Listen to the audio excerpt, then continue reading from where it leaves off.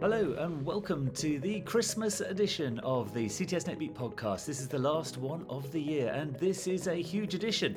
There is a fantastic study that is out all about the ischemia trial, what it really means for CABG, including some shocking studies that show that maybe PCI causes cancer. Check out the full podcast for this in more detail. We've got really good analysis on TAVR versus SAVR, even better results for surgical AVR. We've got some great videos on how to make your own valve conduit, a wonderful Ross procedure, and a really stunning warm aortic arch replacement. Check that out. We have honourable mentions, and finally, from all of us at CTSnet, thank you for watching throughout the year, and please tune in next year when we're going to do a full year of weekly podcasts.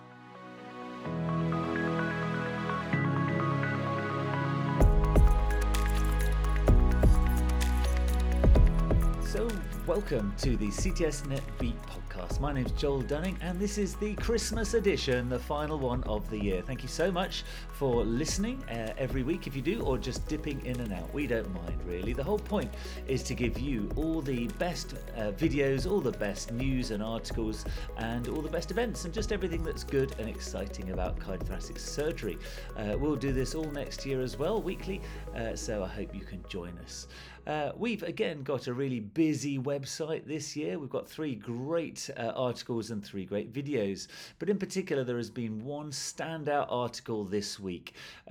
This is all about the ischemia trial. So the article is called "The Ischemia Trial Revisited: Setting the Record Straight on the Benefits of CABG and the Misinterpretation of a Landmark Trial." This is published this week at the European Journal, and just listen to the stellar list of authors. So we have Walter Gomez from Brazil, Mateo Martin Coates. We've got Faisal Bekin from the Cleveland Clinic, who was on the guidelines committees, Rafael Sabada, Secretary General of EACTS, Victor Dayan, Rui Almeida, President of the World Society of Cardiothoracic Surgery, President of LACIS, Alessandro Paolari, President of the Italian Society, Patrick Myers, our President of CTSNet and hugely involved in EACTS and STS, and Michael Borger, who leads Leipzig. So, these are the biggest hitters of cardiothoracic surgery, and they have all come together to do an analysis of the ischemia trial. Now, why have they done that? Well, the ischemia trial was used as the basis for downgrading CABG to 2A for multivessel disease and moderate LV function, and 2B for multivessel disease with normal LV function in the 2021 AHA guidelines. And that was just a disaster. It was a mistake, it was wrong, and it was based on the ischemia trial. So they go in really good detail in this paper all about why they got things wrong. So just a little recap, the ischemia trial. This was a randomized trial between 2012 and 2018, and there were 5,179 patients in it. They had moderate or severe myocardial ischemia, and they were randomized to an invasive strategy or a medical therapy strategy. Now, this invasive strategy could be PCI or CABG. Really important, there was no randomization between CABG and medical therapy. CABG is just a subset of this. Now, how much of a subset? Well, the CABG group was only 25% of the patients in the ischemia trial, so 75% was PCI. Other really important things is that only 36% of patients in the ischemia trial actually had more than 50% proximal LAD disease. So, 70% of them, would not have prognostic disease in our world. Other really big things in this is that, well, first of all, how did they randomize, how did they decide the strategy, CABG versus PCI? Well, they used the modern way we normally decide ourselves. So 1 or 2 vessel disease, not having much LAD disease, got PCI. 3 vessel disease was decided on a syntax score. So high syntax scores got CABG. And people with diabetes got CABG more. So there's a little subset in this ischemia trial that has CABG, and then there's a big set that has PCI. So what did the ischemia trial find? And there's also an ischemia long-term trial outcomes as well. So there's a 4-year group and a 7-year group. And then the overall differences were not much. There was no mortality differences, death or MI, in the whole study as a whole. But if you actually look at some subgroups, and the subgroup with the most severe coronary vascular disease, the death or MI rate was lower in the invasive strategy. And then in the worst group, which was 659 patients, there was significantly less death and MI compared to the control group. So the iller you got, the more your survival benefit was shown. Now, this is really important. So there was a significant lower 7-year rate of cardiovascular mortality with this invasive strategy. That's really important. And then the severest, most of which were having CABG, did get a benefit for cardiovascular death or MI. Now, here's a really strange bit. In the conservative group, there was an excess of death. In the invasive group, there was an excess of death in the non-cardiovascular group. So there was more cancers and more infections in the invasive strategy. So what's that doing to the trial? Well, if you're getting more cancers or more infections in the invasive strategy, of which CABG is in, but PCI is doing 75% of it, then that's pushing up your death rate. But this is weird. Why is PCI causing increase cancer or infections? That can't be right, can it? Well, this paper is really impressive. It actually says, let's look at some other studies. And there are a lot of other studies. The BEST trial, there was a difference of cancer deaths more in the PCI groups. In the Syntax group, there were more cancer and infection deaths. And in the FAME trial, there's a higher non-cardiac death rate in the PCI groups. But how on earth would this work? What the hell's going on here? Well, here's the answer. You put a big metal stent in a coronary artery. That's a foreign body. It's going to induce a local and systemic chronic inflammatory reaction. There's been proven to be higher levels of blood TNF, higher levels of interleukin, and inflammation is well known to cause an increased rate of cancer and an increased rate of infection. So actually, there's a plausible correlation to PCI causing increased cancer rates. There is proof in multiple trials if you look at them. And this has pushed the overall death rate up in the ischemia trial in the intervention group. So that's pretty alarming, really. And a few other things just to look at. In the intervention group, we know that PCI doesn't improve your mortality. Courage, MASS2, Barry, they all showed that PCI doesn't make you live longer, and that's because it doesn't fix upstream and downstream problems. It doesn't protect you for future events, but that's what CABG does. And we know from the Syntax trial and the Stitch trial and the Freedom trial that CABG does protect you from mortality. So I do encourage you to go and look at this brilliant analysis. This is the reason why we should be reevaluating the guidelines the AHA have come out, and this is why Faisal and others left the AHA group creating these guidelines, because they got it wrong.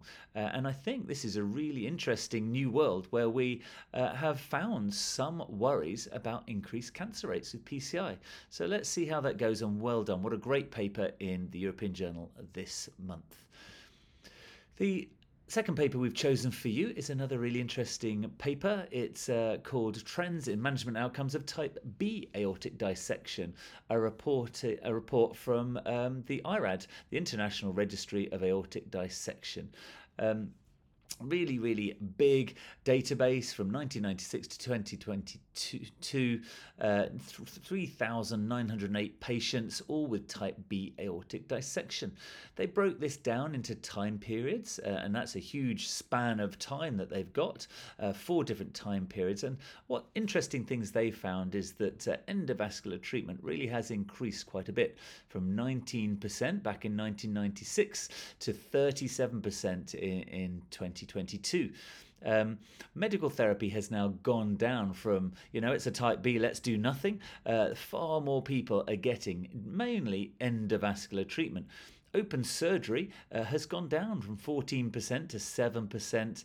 But the really good news is that in-hospital mortality is going down from 10% to 6%, and 3-year survival is getting better as well. So the conclusion of this study in type B dissections is we're doing more endovascular treatment, less invasive huge operations, which I'm sure we're all relieved about, but it is making a difference. It's making people live longer. So nice paper, really well done, and check that out. There's a link in the show notes below. And the third paper we've got for you is a systematic review and meta-analysis published in the ICVTS this month, and this is a Bayesian interpretation. So what did they do for this? Well, they took 8 RCTs, 8,698 patients. They compared the TAVR versus SAVR rates in them, and they looked at the longer-term mortalities. They found that when they put all these together, they found the 5-year survival was 61% for TAVR and 63% for SAVR. So surgical AVRs are living longer at 5 years in all these groups, so high, moderate and low risks. And then they did a Bayesian analysis to decide what is the probability that this is luck versus real true facts. And they found the chance that this is luck is 0.1%. The chance that surgical AVR makes you live longer than TAVR is 99.9% out of all those studies. So again, a study showing that there is a small but significant survival advantage in surgical AVR, and we do need to be passing this on to our patients through our MDTs. So those were our 3 papers that you can find on the CTSNet website this week. And before I go to the videos, I'll just pass you over to the CTSNet office to tell you what else there is on the website this week.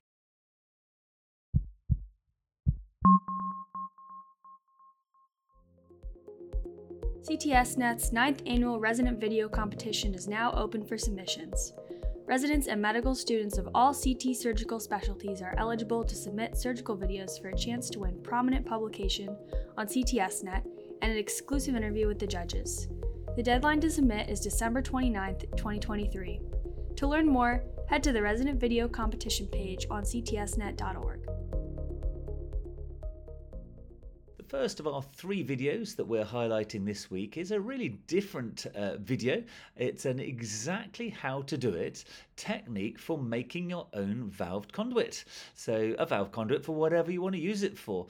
Obviously, Alan O'Donnell and the team are all pediatric surgeons and really great pediatric surgeons. So they need some really, really small valve conduits sometimes. And so they're showing us how to make one as small as a 5 or 6 millimeter conduit all the way up to a 32 millimeter conduit. And basically they take some PTFE and they show you how to fold it in every single step to make a 3 leaflet valve conduit. And then they show you how to suture this into a tube graft of your choice. And the cost of making one of these is around $800 compared to, say, $4,000 to $12,000 if you were going to make a commercially available one, which, you might even not be able to find one that small as well. So really interesting, massive saving. Takes about 20-30 minutes to make one of these, but they've also told us all about their experience. They've made well over 100 of these with really good results. Really interestingly, they go through the exactly how to do it stitch by stitch, and then they show us a clinical example, and then they put it on a rig, a really interesting rig to look at durability as well. So great job, really interesting, great job done by them from their children's hospital. The second video we've got for you is by Roy Vigis, Shaikh Arif and Philip Matthew, and they have a really nice video all about a young child, a girl who's 7 years old, who has severe aortic stenosis, had tried valvuloplasty at 6 months, but it's re-stenosed. And so what do you do for a 7-year-old girl? Well, there's only one operation you can do, and it's a Ross procedure.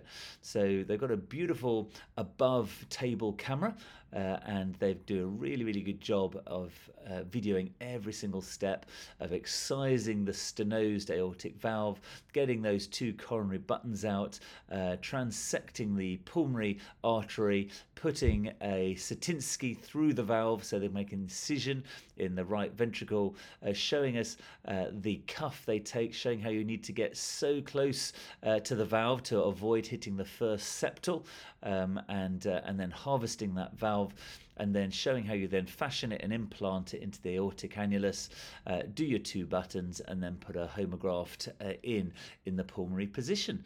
So really nice. If you like Ross procedures, then it's definitely one to look out for. Does seem to be making a bit of a revival, Ross procedure. So mechanical valves, super unpopular. Can't even do it in children this age, of course, but even in 30, 40-year-olds, do you really, really want to have Coumadin for life? So it does seem to be getting a bit of a renaissance, that fantastic Ross procedure. And then the third video is an absolute favourite of mine. This is genius. Shinichi Fukuhara from Japan is the author of this, and the title is An Introduction to Novel Warm Aortic Arch Repair Strategy. Now, I thought this would be some kind of cheat video where they didn't really do an aortic arch replacement, but they do, and they do it at 37 degrees centigrade, and it's absolutely genius. It looks absolutely brilliant. So first step, cannulate the aorta in the distal arch, after the arch, or just slightly the descending. So they open the sternotomy really, really wide. They use a Seldinger technique to make sure you safely get in the descending arch, and you've now cannulated the descending arch. Brilliant. Step 2, get some just normal cardioplegia cannulae and cannulate the head and neck vessels. So now what can you do? Well, now you can cross clamp proximal to your aortic cannula, and you can clamp proximal to where you can give brain plegia. So now you can give blood to the brain, blood to the rest of the body, so you don't need to cool down. Absolutely genius. That's fantastic. So they clamp proximally all the other end and give plegia to put the heart to sleep, but you've now got the head and neck vessels isolated and perfused, the distal aorta perfused, and they proceed to take off the head and neck vessels, take off the arch and replace it. They were actually very quick doing that, but I don't think they needed to be. And then once they'd put the head and neck vessels and the distal aorta back on a graft, they then clamped that and restored full perfusion with your aortic cannula to the head and neck and the rest of the body, and then anastomosed that proximally to do whatever you like. I think this is a game changer. This is fantastic. The operation they showed was incredible. It was a 47-minute cross-clamp time, 65-minute bypass time. 47-minute anterior cerebral perfusion time. And so really, really quick, only 131 minutes on bypass, very, very impressive. And I definitely think people should try this, big difference to cooling down to 20, switching off. No time pressures as far as I could see. Great job. So check that out. It's on one of our videos this week. So that's our videos for this week and for the year, in fact. There are some upcoming events. Fundamentals in Congenital Heart Disease, Wednesday, 24th of January, virtual course, so log on now. The EBCTS examinations take this as a module. STS Lung Transplant Symposium at San Antonio, Texas, January 26th. And of course, the STS is on January the 27th in San Antonio. I'll be there, and I hope you can be there too. Pop up to the stand at CTSNet and come and say hi, perhaps. It'd be great to meet you. So we're coming to the end. I better just mention Diego, our roving thoracic surgeon, has gone back to Shanghai to celebrate the 90th anniversary of the world's biggest thoracic surgery centre. Shanghai Pulmonary Hospital, now currently averaging 140 operations, lobectomies a day, and he went back there to celebrate. He's obviously had an incredible year. Shirui, new robot published, gone round to, I believe, 50 countries this year. And there is talk of him getting a new lorry to tour around Africa through his new foundation. So check out his foundation website for more information, and maybe you could actually support him in this incredible endeavour to offer thoracic surgery to those who can't afford it across Africa. I know for a fact that in Ghana they do not pay for thoracic surgery. They'll pay for general surgery, leg surgery, orthopedics, gynae. They will not pay for heart and lung surgery for you. So there's a great need out in Africa. So well done for him, who is dedicating his life to charity as well as training. So reflections on the year from myself. I've really enjoyed doing this podcast. Thank you for your feedback. Some of the highlights have been going to EACTS, it's been going to Ghana, having a week there, and it's been going to the Cleveland Clinic. That's been really enjoyable, and I think we've come a long way with CTSNet this year. We've got a whole new brilliant senior editors team, a Jan's editors team. We've got loads of new content. We're starting World's Best. We've got some brilliant new content for next year. Tristan Yan's going to do a series on robotic mitrals. Vince Gaudiani has got an absolute banger series on how to operate on patients who've had a TAVR. So there's a lot to look out for on the CTSNet website. It'll be a new website as well, and we'll have some new look for 2024. So finally, thank you very much for watching this year. We'll be back next on January the 11th after a little break. And finally, my honourable mention goes to Santa. See you on the 25th, big guy.